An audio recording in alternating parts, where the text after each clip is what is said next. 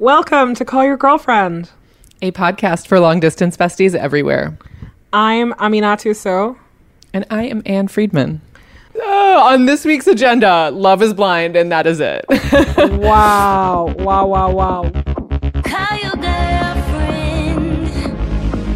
It's time you had the talk. Give your reasons. Say it's not her fault. But you just met somebody new.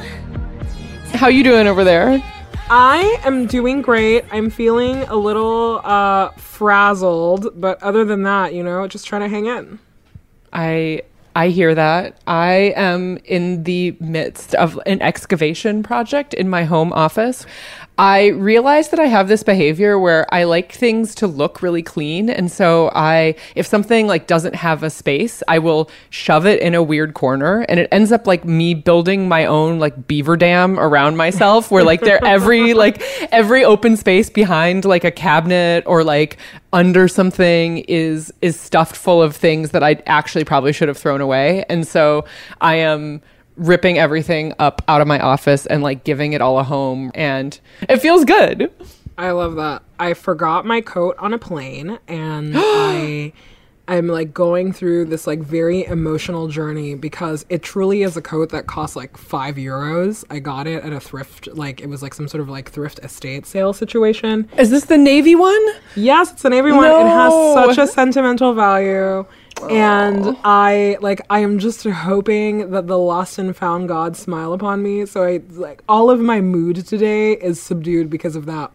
I'm truly shook that losing something something so casual like that can make me feel this way. I 100% relate to that. And also it's why I love like secondhand things in general, is like they're irreplaceable. And so when you lose one, God, I lost this scarf that I used to wear all the time, like probably more than a decade ago. I left it in a bar that I will not name in San Francisco and have never seen it since.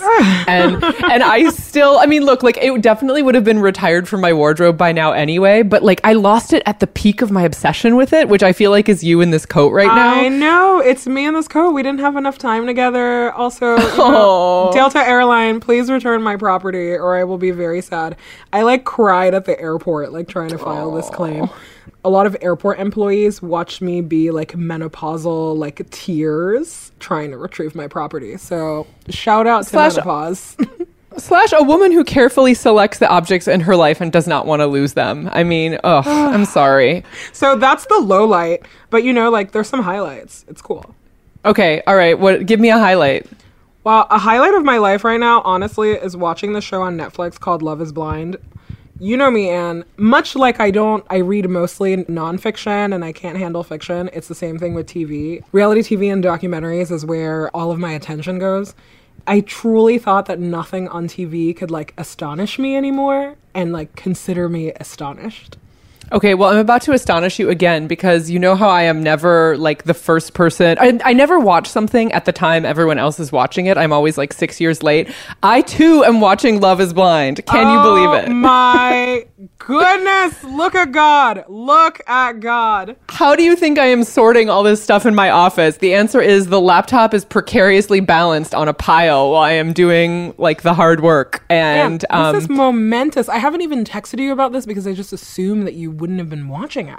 And it's a fair assumption, like normally, but yeah, I'm 6 episodes deep, which I don't know how close that is to. That's fine. I believe current. we're 9 episodes in, but 4 episodes is 1 episode, so you're literally 1 episode behind me. We're fine. It is truly a disorienting streaming experience where I'm like, how long has this episode been going on? Okay, so let's recap for the people who are not watching it at home. Love is Blind is basically a reality TV show that says that it's some sort of scientific experiment. It is hosted by Nick Lachey, LOL. Every time Nick Lachey comes on the screen, I scream Nick Lachey. And whenever Vanessa Lachey comes on the screen, I scream, why did you change your name? To his last name, but that's a different conversation. Was she a star in her own right before they got married? I don't know her. Oh my gosh, she was 100% a star in her own right, and it's just like, it's wild. So Vanessa Minnillo is like, she was a beauty queen, she was a fashion model, she like was a host of TV, she was acting, but you probably know her for being like Miss Teen USA in 1998. And she was also like a correspondent for Entertainment Tonight. She also hosted like TRL. I know way too much about this, so I'm gonna walk it back. Let's like focus on the TV show. Okay, wait. And Vanessa Minnillo, not Milano. Like, not to be confused with. Yes, not Vanessa Milano, the cookie. Like, I hate you. Vanessa Lachey. You know how I feel about people who change their last names, but we can do a whole show about that next week because people have already tried to cancel me for this opinion on the internet. Okay. But back to Love is Blind, the task at hand. So it's a dating reality TV show where the premise is people at first, like, they don't get to see each other and they get to talk. How does that make love grow? So Love is Blind, LOL. And Vanessa and Nick Lachey won't stop saying, is love blind? And you're like, that is not how the scientific concept of that works, but I'm going to let you have it. And also, like, this is, you can almost hear the pitch meeting for this show that's like, in an age of Tinder and like seeing someone's photo before you ever like learn anything else about them, like this show, you know, you can hear how they think this is extremely radical. And I don't know how to tell you this. It is kind of radical, but we're going to get there. Not in the execution. Well, of course not. Nothing's radical in execution. Also, we are going to talk about how it's not radical. It's very, it's like other cultures do this. But, you know, so you have these like contestants who are all conventionally attractive people. And to be clear, actually, they're not conventionally attractive people. They're all hot. Like it took me like 3 episodes to realize that everyone was hot because I was so focused on another kind of madness about the show that had not registered for me yet. Because a show like this is radical if everyone looks a little bit different, but you're like, oh, everyone's hot and everyone conveniently lives in the same city. So, you know, like the parameters are already like narrowed down to what we're doing. Everyone has if you watch The Bachelor or The Bachelorette, you know that the like job titles are always like the best part of the show.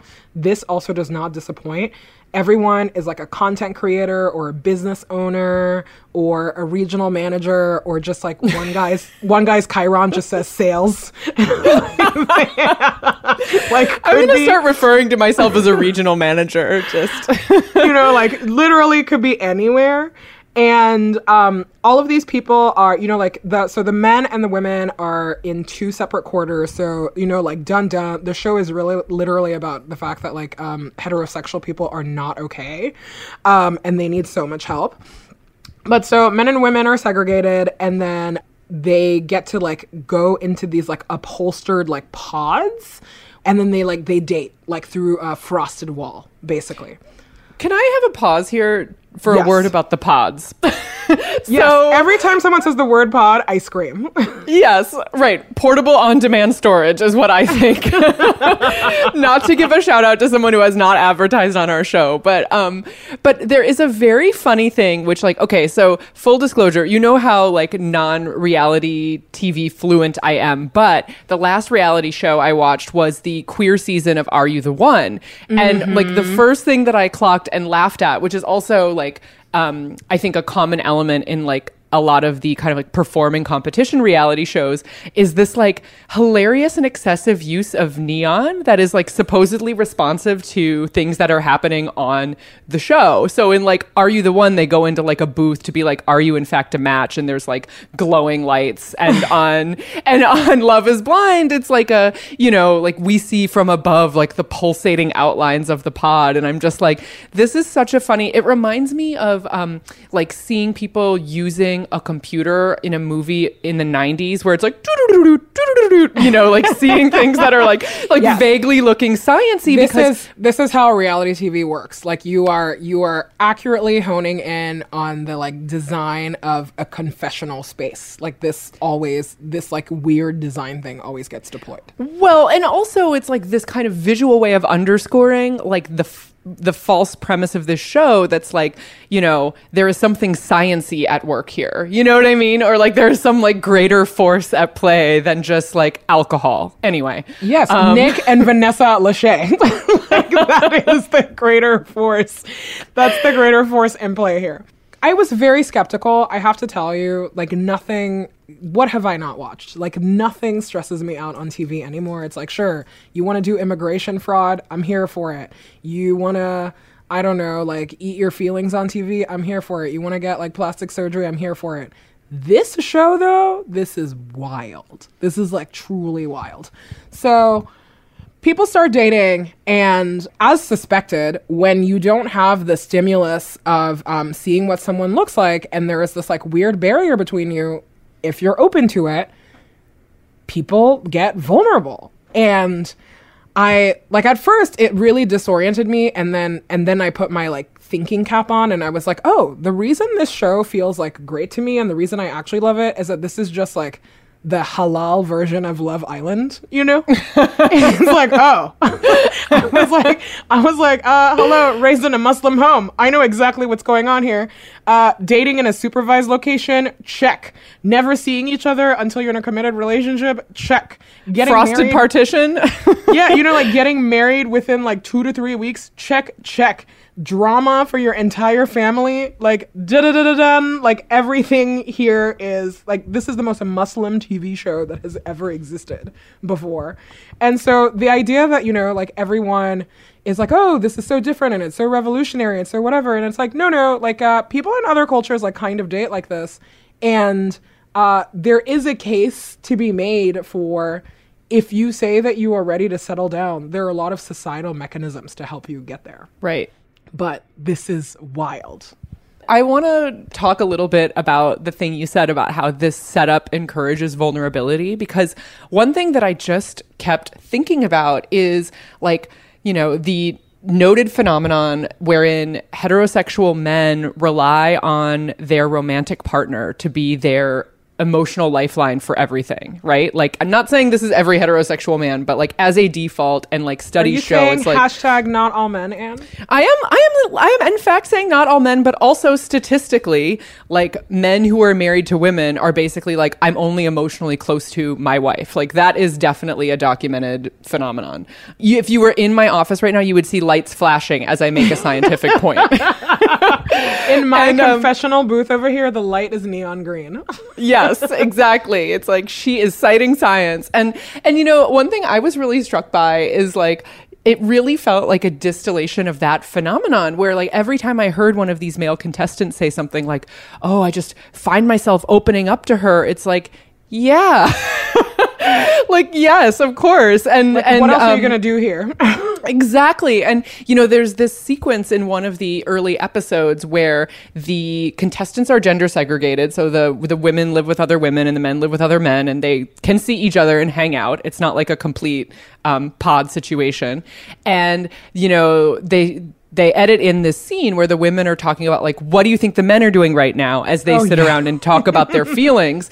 And one of the women goes, probably a push-up contest or something. And then, of course, they have footage of all, like, the men's side of, you know, the summer camp or whatever. And they are doing various feats of strength and not talking about their feelings. And I have to tell you, okay, I have a question for you on the men's feelings front about this show. So there is a guy with kind of like a scraggly beard who is seen in emotional conversation with the men on their side of the camp, you know, my God, being Rory. Yes. And you think, is like, Rory a contestant, or is he a hired therapist working for the show? I am so happy you bring up Rory, because this is so relevant to so much about the show. Because the minute that I started watching it and I started feeling all these feelings, what is the first thing that I do? I start reading about the production, because I'm like, who are the people who are manipulating me? So you're bringing tears to my eye. I just love you so much. I'm like, of course you start reading about the production. Yeah. I was like, pause the show. I was like, talk to me about who made the show. So here's actually the tea on Love is Blind, Halal Love Island, is that they set up this show. The production was set up to follow a maximum of 5 couples, because the producers went into it, and Nick and Vanessa Lachey went into it being like, who is bananas enough that they're going to get engaged on the show? They were like, probably we'll get 2 couples. Here's what happened. Almost everyone got engaged, and the production like didn't have any money. They were only set up to follow 5. So literally when they like maxed out their 5 couples, they were like, okay, we're fine. But people in Shut the it house down? they just shut down. They were like, sorry, we can't follow the rest of you. But so other people were also getting engaged, but we'll never know about them. So Rory, whose job is We are blind to their love, you might say. Right, we are blind to their love. So Rory is a Twitch streamer. LOL. What? And he was like that. Yes. So everyone thought that he was a plant because he was so supportive and he was so nice or whatever. And he was like, no, like he was inside and he was falling in love like everyone else, but they like wouldn't follow him and his like person. But the thing that I thought was so funny was that like he, you know, like it's so apparent. You're just like, who is this guy who is like sharing and he's like everyone's therapist in here. It turns out he's just like probably a little more well-adjusted than everyone else, but also for reality TV was too boring to be followed, which is why they like didn't follow him and his person. But he confirmed in all these interviews that like he like said, I love you. Like people are saying I love you like after 3 days. Like I have never... When I'm telling you, Anne, that I was screaming, because the thing that you're talking about, the gender binary here and feelings is so real. And it is my true belief that it's why like church also like did not work for me, is that I think that if people are going to share feelings and be vulnerable, you need like a licensed psychologist there. It's like it is truly, it is like doing heroin. Doing feelings unsupervised is nuts. And this is what this show is. It's just people being like, oh, I've never opened up to anyone before. And then they do it. And then there's no one there to hold them. And so like, what's the next step? They're like, I'm gonna marry this person. And you're like, what? Wow. One of the things that was like so emotional for me was like watching these like dudes cry, you know, and all of it was like, it was real. It was like very genuine and it was very affecting. And so you like watch them cry about like, you know, they're so in love and they're meeting someone, the adrenaline's pumping. And then you keep watching the show and some of them are kind of jerks and you're trying to reconcile this like, how is this asshole the same person who was like crying 5 minutes ago about like marrying this woman? And then you realize that you're like, oh yeah, you've like never shared your feelings with anyone before. So you did it and that's what you're doing. And then for the women, having a man share like this like super vulnerable moment with them also makes them feel like, oh, look at the emotion that I just got out of someone. And so this has to be my person, which Yes. like shows like this, like when I Am King, like therapists will be everywhere. This is so intoxicating. It's not normal. Doing feelings is real drugs. Right. And I guess this show feels like, because of the format, feels like a real distillation in different gender socialization in terms of like how comfortable and willing you are to talk feelings with people. And like that actually, I mean, it's funny, this podcast, like this is not a dating and relationships podcast. I know, but this is the first time we are talking about dating on the show and I am loving it. But I have to say that like, I know that it is in the context of a dating show, but one reason why I really wanted to talk about it like on our show is because I'm like, actually, I feel like it has a lot more to do with emotions and like gender socialization. Like it's like, yeah, dating, sure. And also like rampant amounts of alcohol, but like how people expect to make connections, and like, or how people of different genders expect to make connections, and how when you put it, what's the metaphor? Like put a finger on the lever or like weight the scale. When you weight the scale, yes. When you weight the scale when you and put your finger like, on the balance. Right, exactly. And like and make people who are not socialized to be like very fluent in feelings be fluent in feelings, like, yeah, that's how you get like more couples than you budgeted for getting engaged. But here's what I will say, Anne, about that. The reason that like The Bachelor is boring, besides the fact that it's this very like 1950s, very white, very heterosexual, like problematic show, is also just that it's like one person dating like 100 people, right? So the attention is either just on like one man or one woman. And this show, it's like a house full of people dating all sorts of different people. And sometimes they are like, there was one man that like a couple of people fought over. And I was like, I cannot believe all of you are fighting over a man named Barnett. Like, this is wild, but whatever. Oh, don't even get me started on Barnett. Civilians dating is so nuts, you know? I'm just like, what are you guys doing? But anyway, you know, there were all sorts of like different expressions of dating in the house. I, for one, like, it was interesting to me that all of the men got on this show, like, wanting to essentially like settle down. Like, that is not a stereotype that I would have had of like men their age. And I do think that for the women, that is an additional draw, because even on The Bachelor says he wants a wife, but like bachelors be leaving people at the aisle all the time. And with this, you know, and with this, you were like, oh, I was truly shocked that they found that many men who wanted to settle down. That was like straight men who wanted to do it in that age range. That was interesting.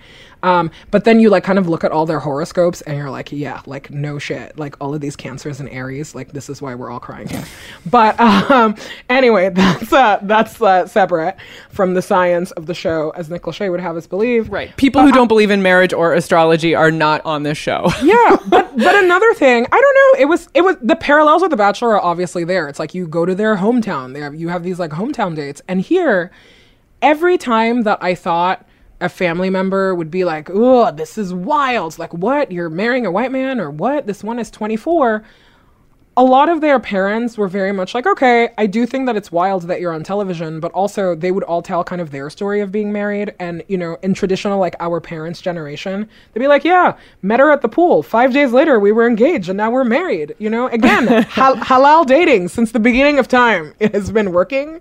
And so, again, I was like, if you want to settle down and you want to meet someone, there are a lot of levers to like pull there. And so the thing that the show thinks that it's doing is not the thing that it's actually doing. But I have been like really pleasantly surprised with some of these couples, how wholesome it is. Like the interracial couple of Lauren and Cameron, I am dying. I'm dressing up to watch their wedding tomorrow because that's my royal wedding. I did not watch the other royal wedding. This is my royal wedding. I'm so excited about it.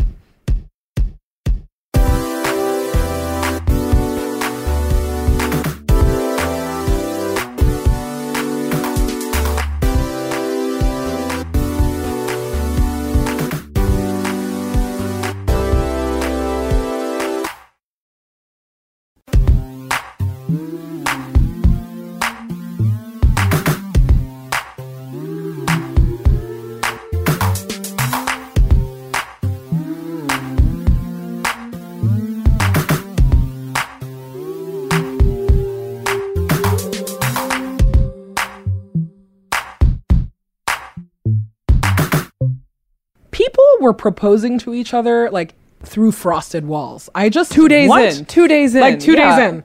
I love you, and then like I'm ready to marry you. But again, I'm like, I was raised in a Muslim household, so none of this surprises me. But it's just, you know, I don't know. Like there are no elements of the show like structurally that are different. Like even when they were all in Mexico, I was like, oh my God, of course they're at the same resort, you know? But at the same time, it's like when everyone is, it's not that it's a competition, which is what is surprising, because in every other show, when they do that, it's to set people up to compete with each other. It's like either you're going to like partner swap or you are, you know, you're like racing each other for a prize or a thing. And here it was like, no, like, the production has a set budget. We have this resort in Mexico. You guys are all going to end up here. And then all of the, and then they take them through these stages of like, you know, you meet and then you have this other honeymoon period. And the thing that I was really struck by probably the most was, because I was very much, you know me, I hate it when people are like, technology is bad. I was like, technology is neutral. It's people that are bad, or can be good. But the minute that they gave everyone their phones, the problem started again. Like, it wasn't that they like got into the real world. It was the fact that they had access to their phones and to their real lives. And that was very much like, oh, okay. There really is something about the like meeting someone in a vacuum and then having to reintegrate them to your real life that is very important. Oh my God. I will see it through. I'm like, you know, I'm excited to be talking with you about something on trend in real time. Like, shout out to my dirty office. Oh my gosh. Well, tell me, who is your favorite couple and who is your least favorite couple? Or like give me observations about people. Oh, I just feel, I mean, look, like Cameron and Lauren are like, how can they not be a fave? Like, truly. But I really feel like I'm watching like on another, I don't know, like I truly am watching on another level where I'm like, oh my God, like these men being like horrible, like even when they are not like standing in a bar next to this woman, they're in a separate pod, right? Like, it's just like the way some behaviors also do penetrate this kind of very odd and controlled experiment is like a thing that I'm interested in. I also just can't let go. I know I have not made it far enough into the show to see them cohabitating yet, but I'm just like, heterosexual women, you cannot judge a man until you have like shared a space with him. Like, you know, this is where like the like halal dating breaks down for me, where I'm like, longevity is like in all this kind of like little daily life stuff. So I'm more just like also setting myself up for the like dramatic cohabitation scenes that are sure to come. I would pay extra money to Netflix to just to see more footage of what happened on everyone's dates and the things that they actually talked about. Because they emphasized a lot of like, okay, some people talked about family, and that was a huge, like Lauren and Cameron, like realizing that how important family is to them, or Kelly and Kenny, the like most forgettable couple on the thing. I keep calling them like Kenny collectively because I truly don't remember their names. Like, you know, they're just like things that they're like, okay, these people bonded over family. These people bonded over like being rebels. These people bonded over whatever. But obviously when they start cohabitating, like one couple, you realize like they didn't talk about money in the pods at all. And then like finances become an issue. And for me, I'm like, what is the point of like, you can fully just be yourself if you don't ask the scariest things that you can ask someone, because you're actually never going to see them again. Like there is part of that setup is so appealing to me, because it's like, great, you can ask someone anything you want and then you might never see them again and it's fine.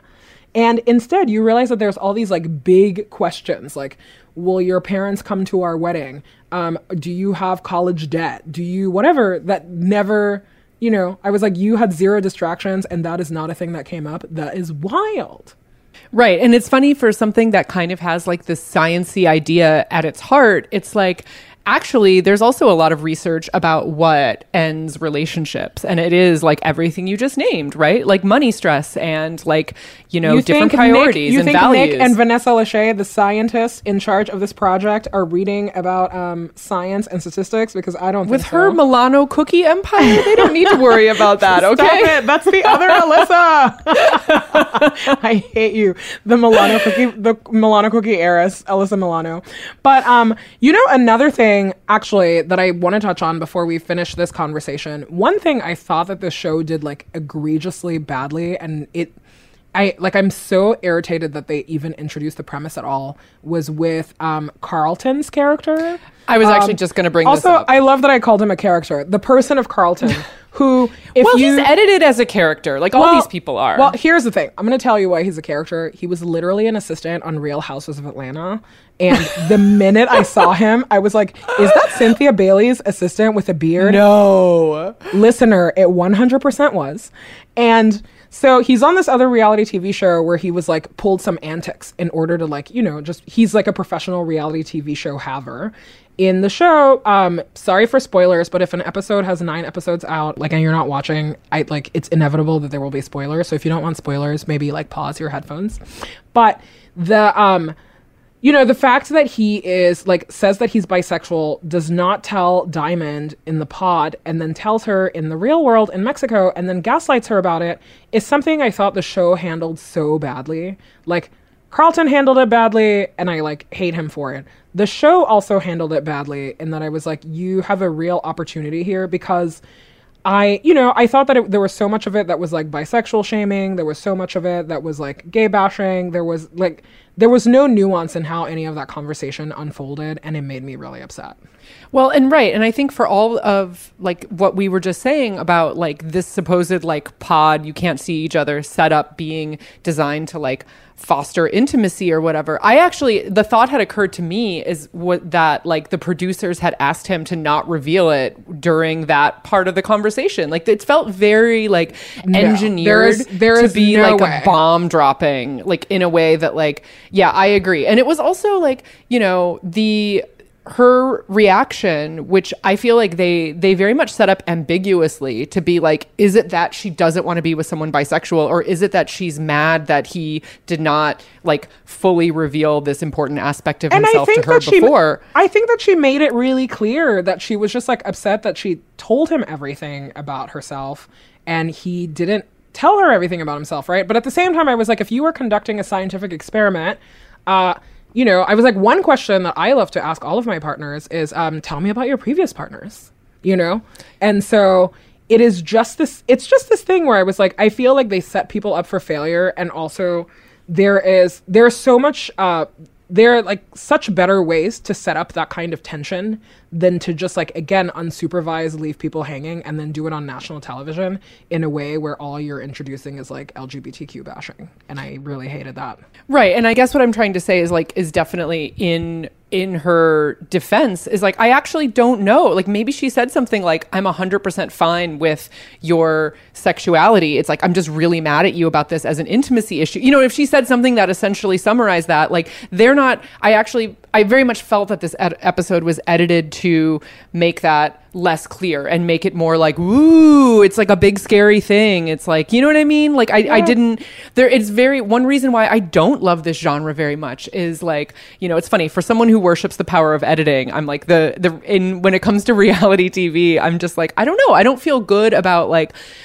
what am I seeing? Right. And like, how were these things engineered? And I think that like, for me, that is like, I know that like documentaries are also edited, and other like all nonfiction forms are edited, and kind of, you know, a narrative is shaped by someone who, you know, is outside the frame.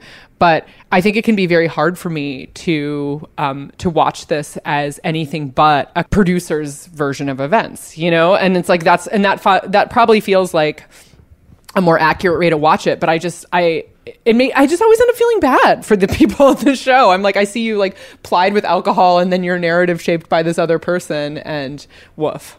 I mean, I end up feeling bad for them, and also very much like, you know, there's so much reality TV that exists that I also don't believe that people go into it like fully naive. Like, I'm not talking about every reality TV show, but I think that this reality TV show specifically attracts like a kind of person, it's why like watching the whole madness unfold later is also like interesting. It's like one person starts having these like very serious doubts about whether they can do it or not with a partner that's like very securely attached to them, and you feel so bad for the partner who is like, I'm ready to do this, I thought we talked about this, and the other person's like, here are all my doubts, and you're like, excuse me, you literally signed a release that said that you would do all of these things. So, you know, like, I understand. I obviously like understand the human aspect of it, but I also think that there like people who go on reality television, I could read papers and papers and papers and papers about the psychology of that. About the archetype. Yeah, I'm just like, I mean, you know, a lot of Aries, like I said, a lot of Scorpios,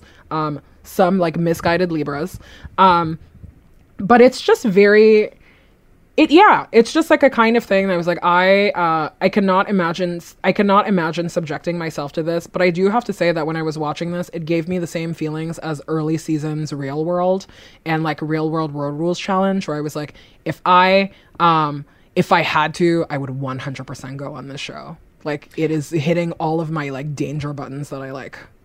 I have to tell you, one thing that I thought about is how this show format could be adapted to friendship. And I feel like that was like a line of thinking that also occurred to me, because I was like, God, get these men in pods across from each other and allow them to form some like truly emotionally attached friendships, like with each other. Like, you know, I mean, it is, I know that like, you know, culturally speaking, everyone is like, okay, like if you're not in it, marriage creates the stakes for a show like this, right? But I really was like, oh wow, like I actually really love the idea of thinking about like, if you put me in a pod where I couldn't see and didn't have any info about someone who I would probably never interact with in my daily life, like, would we become friends if we really talked for a long time? Like, there's something very like sweet to me in pondering that idea, even though, I mean, I guess when we own our own production company, we can friendship is blind. Nick Lachey, Vanessa Lachey, call us. You know, it's interesting too, like, I've been thinking a lot about the other shows that I'm watching, and one show that is also like very high stakes, but I feel that, and the production is equally as manipulative, but the result was very different for me, was Cheer, where like, it's a show about cheerleaders in Texas. This production is manipulative in the sense that they make you hate everyone, and then they tell you their story, and then you are disarmed. You know what I mean? Almost everyone you hate. Like, the minute you're like, oh, this person, and that is like that's like a very common reality TV show, and I would say like probably like documentary, because Cheer is actually a docuseries. It's very documentary. It's like, here is what you think on the surface, and then we're gonna go below, and then the minute they go below, you just start crying. But it has that reality TV appeal, because it's like, who's gonna make Matt? You know what I mean? It's really like a perfect blend of genres, is like how I would describe Cheer. Who is gonna make Matt? The Anne Friedman story? I love it. I mean, you're on Matt with me forever, so don't worry about it. But you know what I mean? Like, where like Like, Cheer could have been a very tidy 90-minute documentary on Netflix, and instead they were like, how do we milk all the money, and how do we raise the stakes? And so I enjoyed every single episode. I cried at the finale. I cried at so many episodes. It was lovely. And, and at the same time, it is manipulative. And I just, I think that the reason that for me that works is, again, because shows about dating are, at the end of the day, I'm always like, marriage is not an accomplishment. This is not as exciting as anyone thinks it is, even though, like, I get it. But there was something, like, so different about the vibe of Cheer and getting to know these kids. And also, I think, like, correcting that stereotype that so many people have that cheerleading is not sports. Because I left that, like, really being like, wow, like, why are we worshiping football players? Here are the people on the sidelines who are, like, doing athleticism for real. And also, you learn so much about, like, Black gay boys in Texas, and you learn so much about, like, this, like, weird politics of the place, and you, like, the interior life of all of these kids. And I thought that was it, like, there was something that really it really just, like, moved me, and the way that I felt about it. I feel like I want to protect all of those children, especially Jerry, I love you, you're my favorite. But yeah, all of this, it all boils down to editing, and it all boils down to, like, who is manipulating you and what they are manipulating you for. And I hate that I watch it, but I love that I watch it. I like to dip in, happy I dipped in on this one with you. Oh my gosh. Well, look at that. There goes the whole hour of Call Your Girlfriend on Wow, who thought we were going to do a whole episode about Love is Blind? I did not think so. It was fully supposed to be 5 seconds on the agenda. Sorry to all those other topics. On this week's agenda, Love is Blind, and that is it. Wow. Well, I will see you at Cameron and Lauren's wedding on Netflix. Talk to you soon, boo-boo. See you on the internet. See you on the Netflix internet. You can find us many places on the internet, callyourgirlfriend.com, Apple Podcasts, Spotify, Stitcher. We're on all your favorite platforms. Subscribe, rate, review, you know the drill. You can call us back. You can leave a voicemail at 714-681-2943. That's 714-681-CYGF. You can email us, callyrgf@gmail.com. Our theme song is by Robin. Original music composed by Carolyn Pennypacker Riggs. We're on Instagram and Twitter at callyrgf. Our associate producer is Jordan Bailey, and this podcast is produced by Gina Delvac.